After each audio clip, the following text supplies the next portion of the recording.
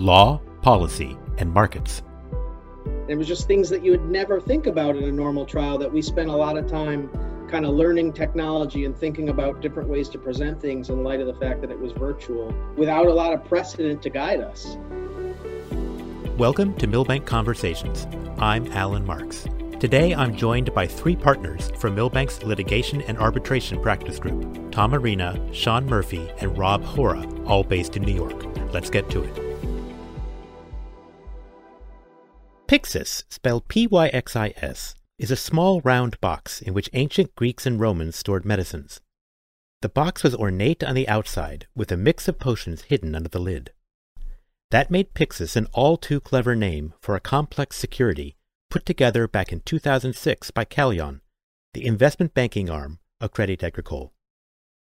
Pyxis was a $1.5 billion hybrid collateralized debt obligation, or CDO, focusing on mid-prime and subprime RMBS, that is, residential mortgage-backed securities. In the subprime mortgage crisis and recession in 2008, the sophisticated investors in CDOs like Pyxis found the insides of their investments rather less attractive than their fancy wrapping. The mortgages and synthetic assets inside the Pyxis CDO were selected by the collateral manager, Putnam Advisory Company. FIGIC, the financial guarantee insurance company, had guaranteed the highest-rated $900 million super senior tranche of assets in Pyxis. When the residential mortgage bubble burst, Pyxis, like most other RMBS CDOs, collapsed. Investors or guarantors like FIGIC faced huge losses. FIGIC sued Putnam, arguing that the collateral manager was negligent, committed fraud, and made misrepresentations about the selection of the target portfolio of assets and the quality of the mortgages and RMBS securities Putnam put into the Pyxis CDO box. By the time the Pyxis case finally came to trial, in summer 2020, another crisis, the COVID-19 pandemic, forced the parties and their legal teams to resolve the case entirely online, before a federal judge in a virtual courtroom. Presenting evidence, cross-examining witnesses, and making motions all had to be done remotely. Let's talk with Putnam's lead lawyers in the case, Tom Arena, Sean Murphy, and Rob Hora, to learn how they managed the virtual trial and how they won this complicated case on all counts.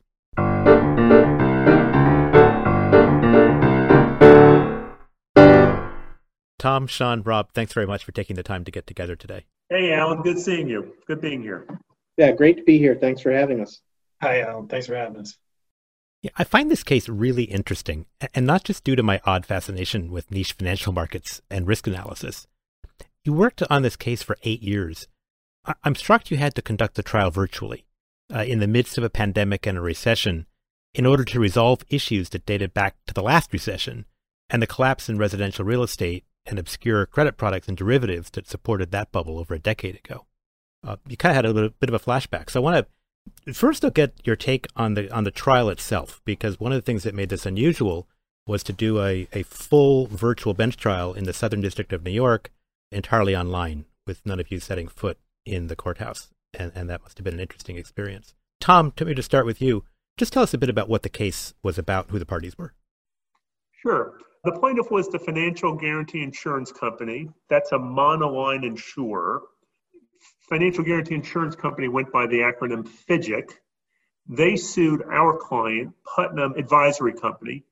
Putnam was the collateral manager for a CDO that was issued in October of 2006 called Pyxis 2006-1, or we just refer to it as Pyxis. So Putnam was the collateral manager, and Callion, the investment banking arm of Crédit Agricole, was the structuring bank for the CDO.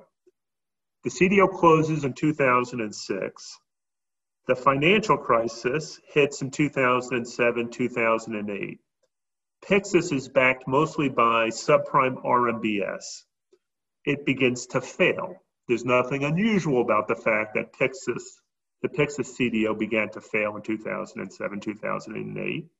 Almost all CDOs that were backed by subprime RMBS began to fail around that time. So the deal closes in 2006. Pyxis closes in 2008. FGIC, as this monoline insurer, insured $900 million worth of the notes issued by Pyxis. It becomes concerned that its insurance is going to be triggered and it's going to have to cover hundreds of millions of dollars in losses. So just by way of background, FGIC settles with Callion for $100 million. And in 2012, 6 years later, just 2 days before the expiration of this 6-year statute of limitations, FGIC sues Putnam, essentially for recovery of its settlement sum of $100 million that it paid to Callion, claiming that Putnam engaged in fraudulent conduct and breached its fiduciary duties and engaged in negligence in connection with Putnam's management of the CDO. And the claim, there were really two claims or two theories, but one was Putnam picked bad collateral. It just didn't do a good job in terms of selecting the collateral. Our response was, it didn't matter what collateral Putnam selected for this deal. Pyxis was going to fail in the aftermath of the financial crisis, just like all other similarly situated CDOs. And the second claim, and this is actually what the case got tried on, the second claim was that Putnam facilitated Callion sending FGIC a phony target portfolio that misrepresented the types of RMBS that would be in Pyxis. So that was the claim. It was the basis of both the fraud claim that was tried and the two negligence-based claims that were tried. Thank you very much, Tom. I appreciate that. So, Sean, when you look at how a case like this would get sorted out, I'm sure that there's a question of what the witnesses recall from the time of the transaction, which is now perhaps hard for them to remember. It's been a long time. And also questions from experts in the industry who know how these types of deals are done, who understand securitizations, and probably have certain views about what the duties would have been and whether they were breached in putting the whole transaction together. So in preparing witnesses for a case like this, how hard is it to get them to be accurate when looking back on either side, either Putnam or FGIC? Yeah, I mean, that's a great question, Alan, because that was really the linchpin of some really important findings of the judge. So the events, as Tom just articulated, the events in question happened in 2006. When you're asking a witness in 2020 about, for example, specific meetings they had or specific phone calls, obviously our witnesses didn't recall very much at all. It was really about saying what I would have said. I don't recall what I said, but this is what I would have said or how I would have responded to something. And so we prepped our witnesses to be, credibility was the most important thing.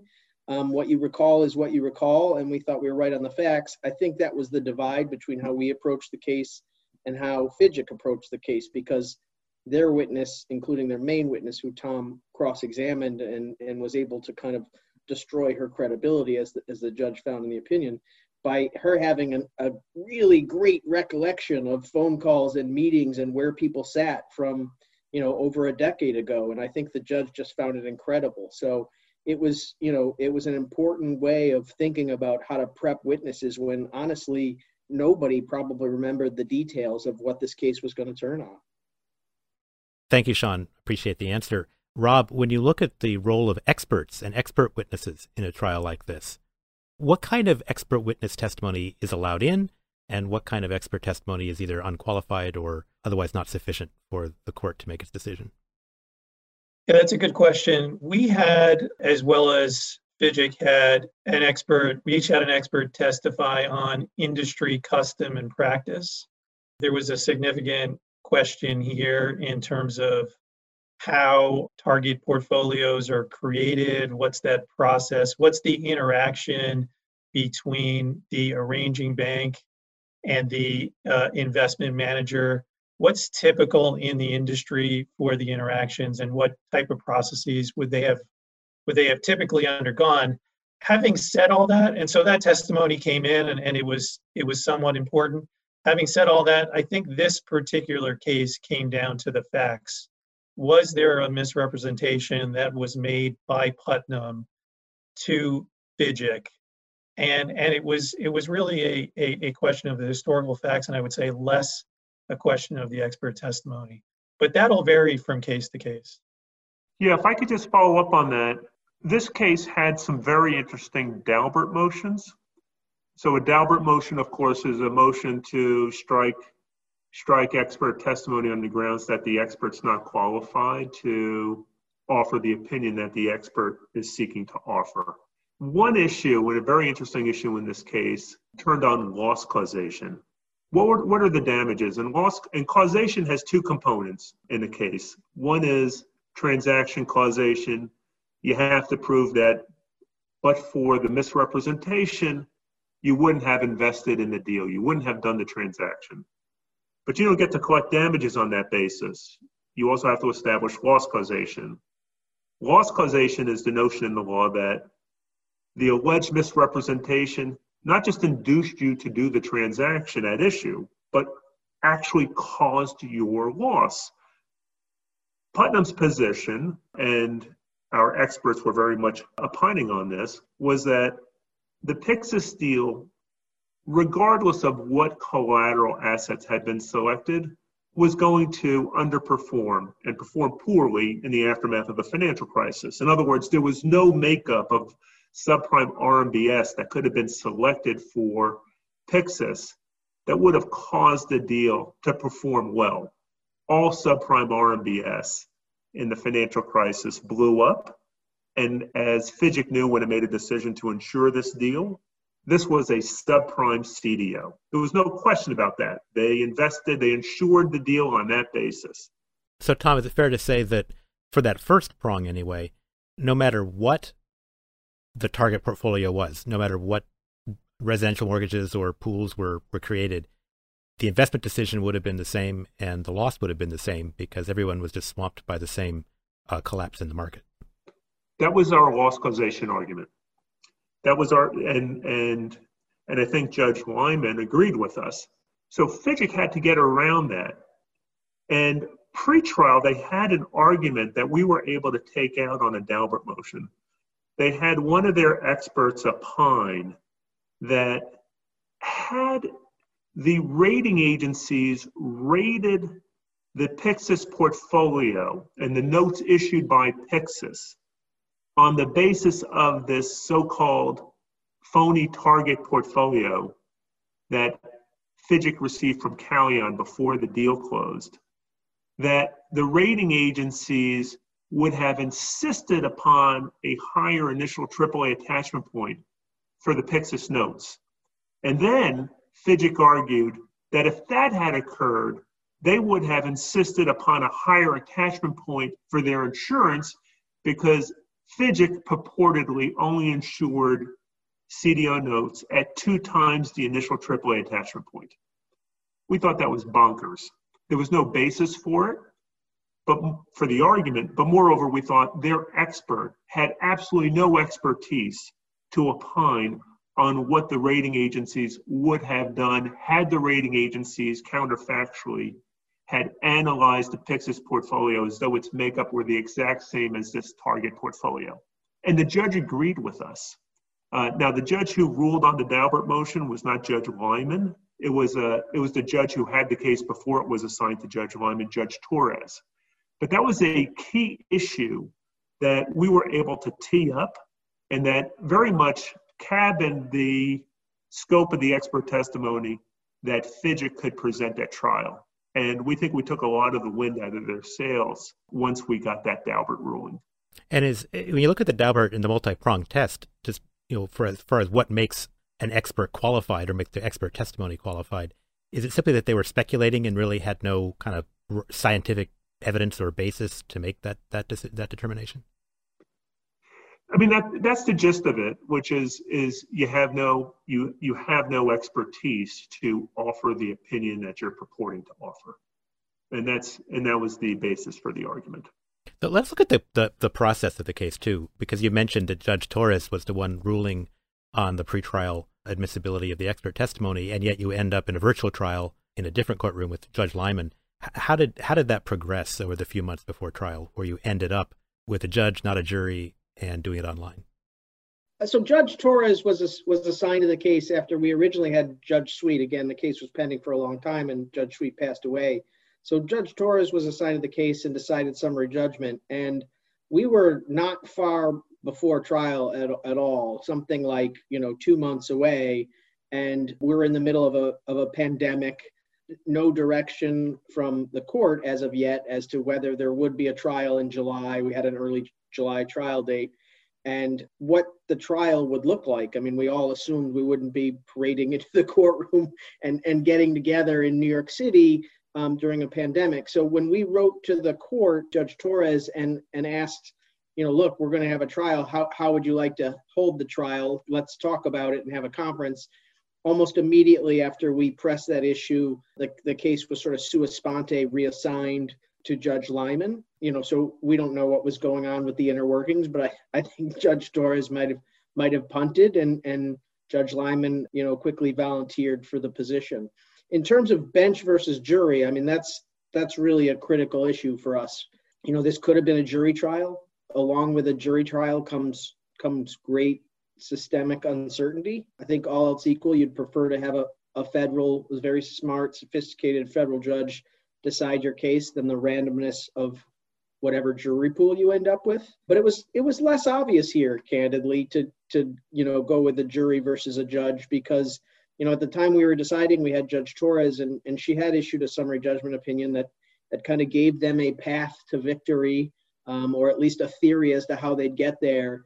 And there were some things in there that gave us some pause. But at the end of the day, we were confident in the facts and our witnesses, and ultimately that a federal judge seeing that would know that we had the better side of the law and facts. So we decided to proceed with a bench trial when presented with that option. So now you're doing your bench trial. July 6th rolls around, and everyone has to, of course, before that, get their technology in place in order to have witnesses testify remotely from their residences or wherever they are. Obviously, you had a team of people that you had to assemble from Milbank, and the clients all had to be ready as well. Were there any pros and cons to doing this virtually as opposed to being in the courtroom? There were definitely pros and cons. I personally thought there were more pros than cons. I was really surprised at how well the technology worked, whether it was for witness examinations or even witness prep. We did it over Zoom, both the trial and the witness preps. It was a massive logistical operation to get everything set up, but I thought it went pretty smoothly. The pros would be your ability to communicate with the rest of the team as the testimony is going on. You could easily pass notes around, walk over to someone and talk to them, not the examiner, but others in the room. You just can't do that when you're in the courtroom. The cons, and Sean and Tom can chime in here as well, is I think as well as it does work, there is a little bit of rapport that you probably lose with the witness in terms of not being with the witness directly, whether it's your witness or a witness that you're examining. But there wasn't as much lost through the video platform as I thought there'd be. And if a witness is being cross-examined, and let's say there's a physical document you want them to take a look at, please look at this memorandum, look at paragraph 6. How did you do that? Because the witness, of course, is not there with you in the courtroom. You can't just hand it over to the clerk and have it read. Yeah, the way it worked, and again, Sean and Tom can speak to that as well. But whether it's a cross-examination or your own witness, we had the ability to split the screen on Zoom so that, and we had something called a hot seat operator. This is an outside vendor that basically is responsible for pulling up and highlighting these documents. And so it would come up on a split screen. On one side of the Zoom screen you would see the judge, the witness, and the examiner, and then on the other side, you would see the document. We had a couple of, I think probably first time ever happened type of thing that even the judge wasn't sure how to handle. Like, when you're refreshing a recollection as opposed to showing a witness a document as an exhibit, you would normally just publish that to the witness, hand it up, they would look at it. It either refreshes the recollection or not, but you don't publish it to the court or, if there was a jury. And here we sort of said, well, we can't hand it up to the witness, so we got to put it on the screen. And the judge just said, go ahead and do it. So there was some unusual times, but other than that, it worked remarkably well. I just to chime in on what are the cons. I thought the biggest difficulty was in the prep. When you're prepping for trial with a witness, you sort of meet with them, you develop a rapport, you're in the same room, you're constantly interacting, showing documents. And the prep, which is very interactive and a learning exercise for both sides, I thought that was much more difficult than meeting with your witness before trial. But when you put them on the stand, I thought it flowed more easily if you'd done your homework in the prep. Yeah, that makes sense. Yeah, I'd make one observation and one additional con. So I agree with all the pros, and being able to talk to your team members as the trial's taking place is an incredible benefit. It is because if you're in court, every team member just has to stand like a wooden or sit like a wooden statue and can't do anything other than listen to the testimony and sit respectfully in a quiet way. We were a blizzard of activity, and that was just, we were able to be very productive between 9 and 5, with the exception of the examiner. Everyone else is working on preparing either motion papers or for the next day's testimony. So that was great. One con is I thought it was more difficult to control an adverse witness than if we were live. If we're live and a witness for the other side is testifying at length and you need to cut in, you can do hand signals, gestures, you could pace, you could try to show a document. It's easier to break the flow up if you want to try to control a witness. If you interrupt a witness, an adverse witness, to try to control that witness, it's painfully apparent if you're doing it electronically. You're just being rude and you're butting in. I think it was a little more difficult to control an adverse witness in a virtual trial than if we were live. And then the other observation I would make, and I think all of us thought that Judge Wyman did a great job in terms of how he conducted the trial. He was fearless.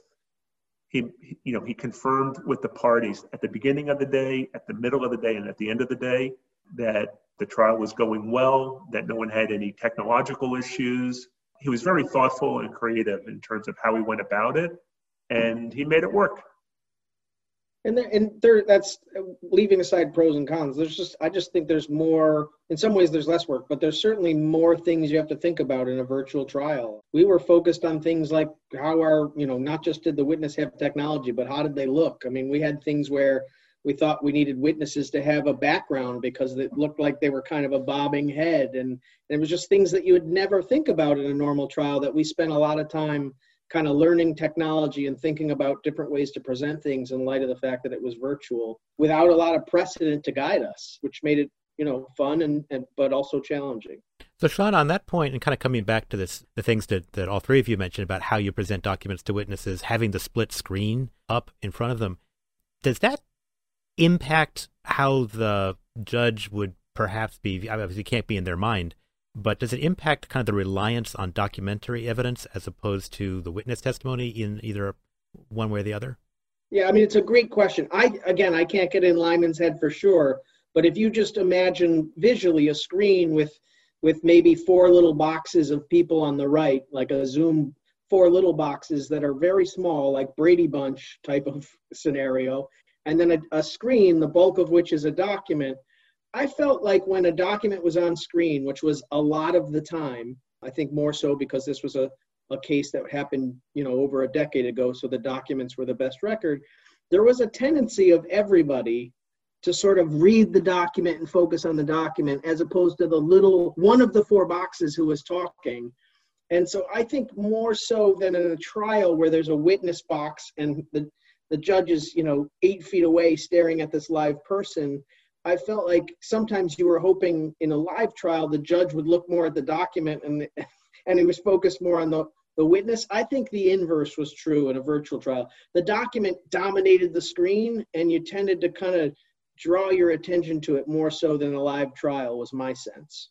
I thought it was very difficult over video to read the judge because in a courtroom, you're seeing what's in front of the judge, you're seeing the judge's entire body language. And here you could really only see his face and you don't know where he's looking exactly. Is he focusing on the witness? Is he looking at the document?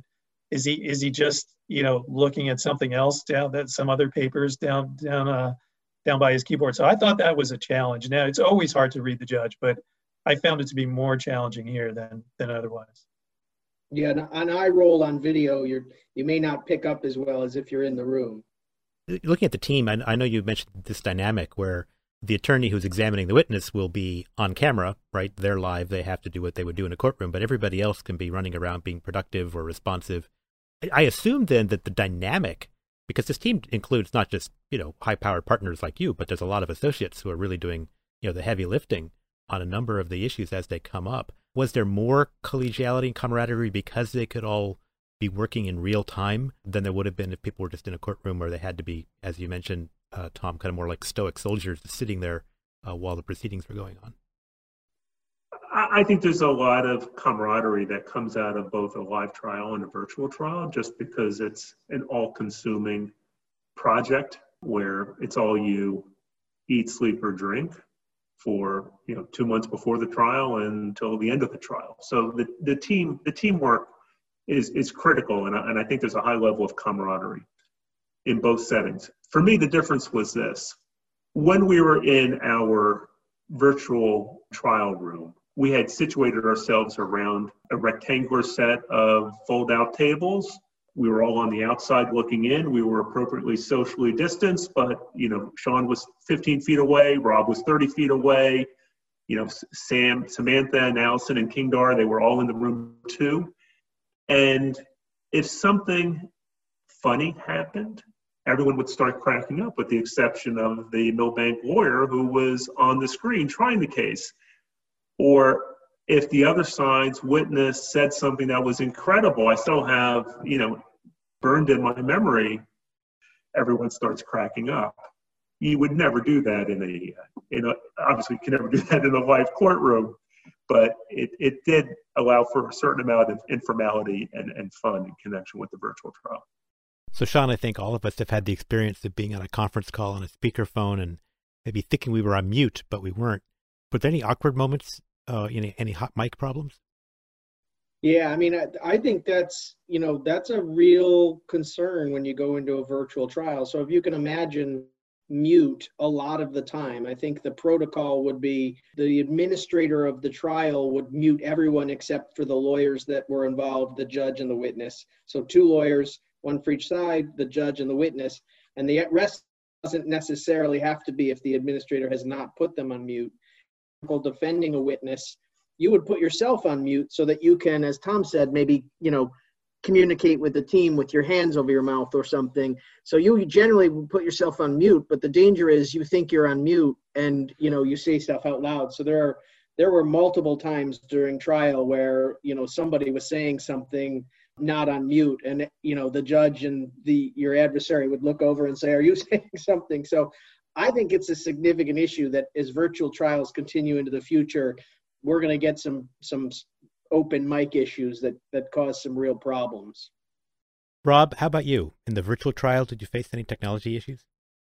Well, my witness, an expert witness, I started. It was towards the end of the trial. I guess he was the last witness, actually. And by the way, I had jumped into this case. I'd been on the case as a senior associate when it first came in 2012, and then popped in the month before trial. But anyway, so my witness, I get up to the examining laptop. We used one laptop for examinations primarily one, because it was all set up. And unbeknownst to me, the internet connection was coming through the power cord. I guess these days they come through the same cord, and that was jiggling loose as I'm starting my examination.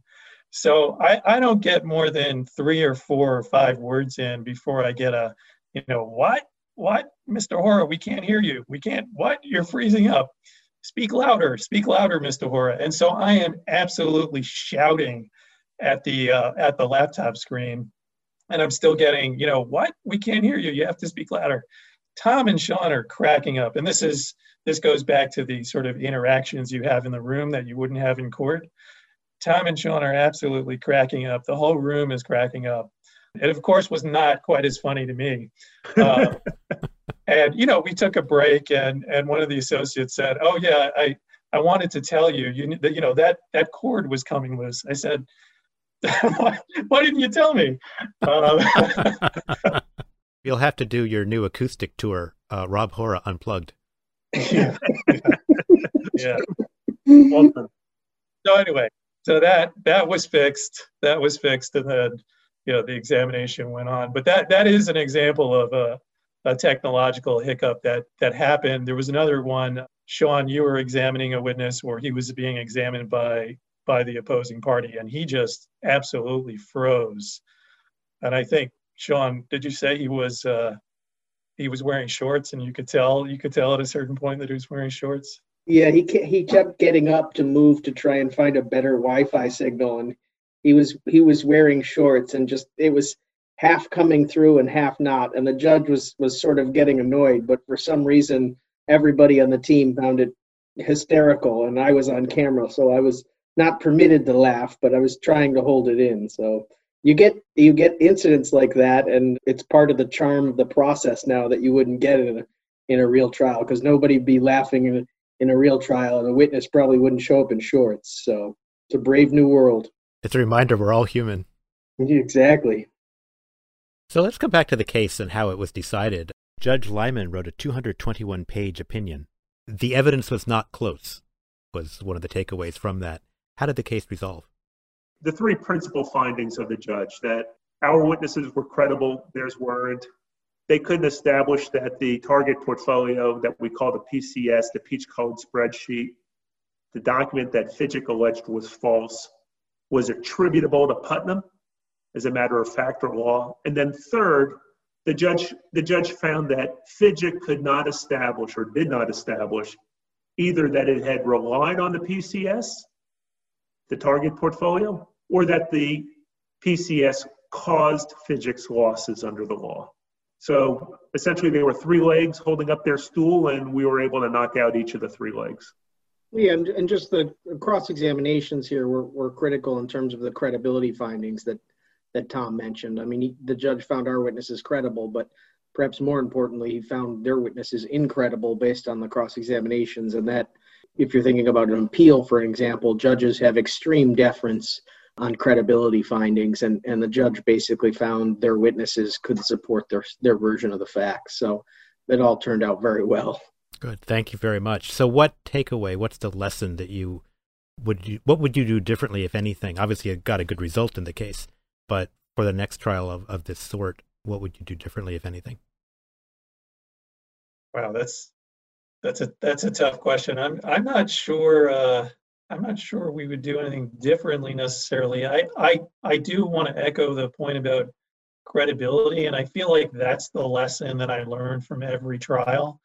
It's always the most important, not always, but often the most important factor. And I see so many witnesses get in trouble unnecessarily on their credibility. And that's a huge lesson that I took away from this trial. Again, I thought Fidget's main witness was just stretching not to concede any point ever. And it really, it just wasn't believable. So the lesson that I took away from this is it's okay to concede points sometimes. It's better to do that often to preserve your credibility than to try to unduly fight the point. Just one thing I might say, in the context of a virtual trial, the judge said, the lawyer and their witness cannot be in the same room. It's much like a real trial in that when a witness takes the stand, the lawyer doesn't go up to the stand with them, they're separated. I think having done it, and I'm not saying we would have the luxury of doing this because we're in a pandemic and you can't always travel, but I think even though the witness and the lawyer would have to be in a different room, I wouldn't mind if they were still in the same office building, so that, again, if they're not sequestered, you could communicate with them maybe for the first time in months and show them things. If you go in all virtual and you're not with your witnesses at all, again, I just think it makes life more difficult and challenging for you. It's a surmountable challenge, but it's a challenge that you could eliminate if you could maybe get your witness in the same room as you, recognizing there may be challenges in light of a worldwide pandemic. So, Tom, what's the most extraordinary thing that happened? A couple of things. One is, the virtual nature of the trial, which we've talked about. Two, just how unusual this case was, that it was around for 8 years. I had one other case in my 31-year career that was as old, or almost as old. I've had no other cases, though, that I think have gone 8 years. We got here because we were successful twice in getting the case dismissed in front of Judge Sweet. They took an appeal to the Second Circuit, and they were able to get the Second Circuit to reinstate the case. Then we had relatively protracted pretrial proceedings involving discovery, experts. And when we moved for summary judgment, we were still in front of Judge Sweet, who sadly passed away while the motion was pending. And then Judge Torres, unluckily for her, she had to inherit a 2-foot stack of papers and decide the summary judgment motions. That took a fair amount of time. And then the third piece is what an extraordinary job Judge Wyman did. He inherited this case 1 month before trial. He had to learn 8 years worth of material. He did a great job. And after a 3.5-week trial, it took him only about 3 weeks to produce a beautifully written 220-page decision that was as exhaustive a piece of judicial opinion writing as I've ever seen. So we were fortunate in that a judge as talented as Judge Wyman was able to be bold. Well, he was bold enough to do a virtual trial. He was totally invested in the case in terms of learning the facts and assessing the documents. And then we were quite fortunate as counsel to have such a strong judge write such an incredible decision. I mean, just such a detailed, thoughtful opinion in so little time. Truly remarkable. Yeah, and I think we all agree he was the smartest guy in the room. I mean, just phenomenal judge for a newly appointed, too. The way he handled himself, you would have thought he'd presided over hundreds of trials. And what's going to be interesting is just as we get more virtual trials to get other people's observations. Obviously, this is kind of uncharted waters, but I have theories about things that happen that we can't know until we get a bigger body of statistical evidence. For example, I thought some witnesses were far more relaxed because they were sitting in their living room and didn't appreciate it was a trial. A witness walks into the courtroom and you're sworn in on a podium and the judge is there with a robe. Here you're in a conference room, the judge is, maybe not even wearing a tie, as was the case some days in our trial. And it just, I don't know, it may have relaxed a lot of witnesses that might have been a little bit more, having more anxiety. But who knows, maybe that was a one-off. But I think as we get more and more time, we're going to see that virtual trials have bigger impacts on things that we're not all appreciating because there just haven't been enough to see how it plays out. Well, I want to stay with that. That's a really interesting point because, courtrooms are set up and have been for centuries in a certain way that reinforces that authority of the judge, the decision maker, the kind of the pomp and circumstance of all of it, which is also meant to show everybody that everyone's treated fairly, right? And when everyone's kind of more relaxed, I don't know if that makes the witnesses more credible or maybe more prone to making mistakes, or maybe they don't take it seriously enough, or if to the contrary, maybe it makes them kind of remember more clearly things and be a little more honest about what it is they want to say. Yeah, I mean, I think we're all the above, right? I mean, I think, if you're relaxed, when you're stressed, you forget things. We've all had witnesses where you're doing a direct, where you've asked them a question that you've asked them 10 times in prep, and they know the answer to, but they freeze because, now they're on stage and there's a light shining on them and you're in a courtroom and it's very formal. So I absolutely think there was something, a dynamic that was added to witnesses and dare I say counsel that made things seem less formal in a sense. No black robe, you're in a familiar setting with your colleagues right next to you. Tom already made reference to the laughing off camera, that doesn't happen in a courtroom. And so I think there's something to that, but again, we kind of need to see it play out a couple more times to say, this is clearly the case. I suspect it's the case. I have a theory and Tom and Rob have theories about it, but we just need to see more of these play out, and we're excited for the next one. How, if at all, did it affect the rapport or the relationship between opposing counsel? Well, there really was none. So in a live trial, one of the dynamics is you spend a lot of time with opposing counsel, and if the lines of communication have remained open, and they did in this case, we were cordial with our adversary, you would have conversations with them. Sometimes you would joke around, or you might try to informally reach a stipulation on an issue, but you would have conversations. None of that took place. All communications were by email or formally over the computer where the judge would be present. So there really was no interaction with our adversary. And I just want to pick up on your question, Alan, and Sean's response about this being a less formal setting. Something is lost. I mean, this was a fair trial, don't get me wrong. It was a well-conducted fair trial for both sides, but something is lost with a virtual trial. So you think about the Court of Appeals.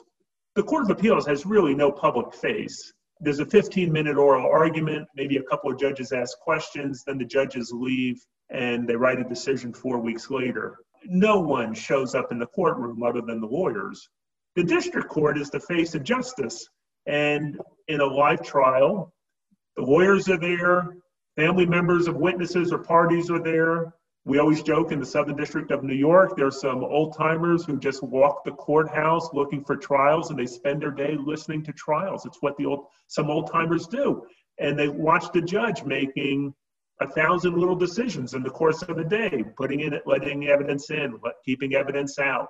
The judge is the face of justice. And in a virtual trial, not everyone is able to get a video hookup. The public could listen audibly, but they couldn't get a video hookup. So something's lost.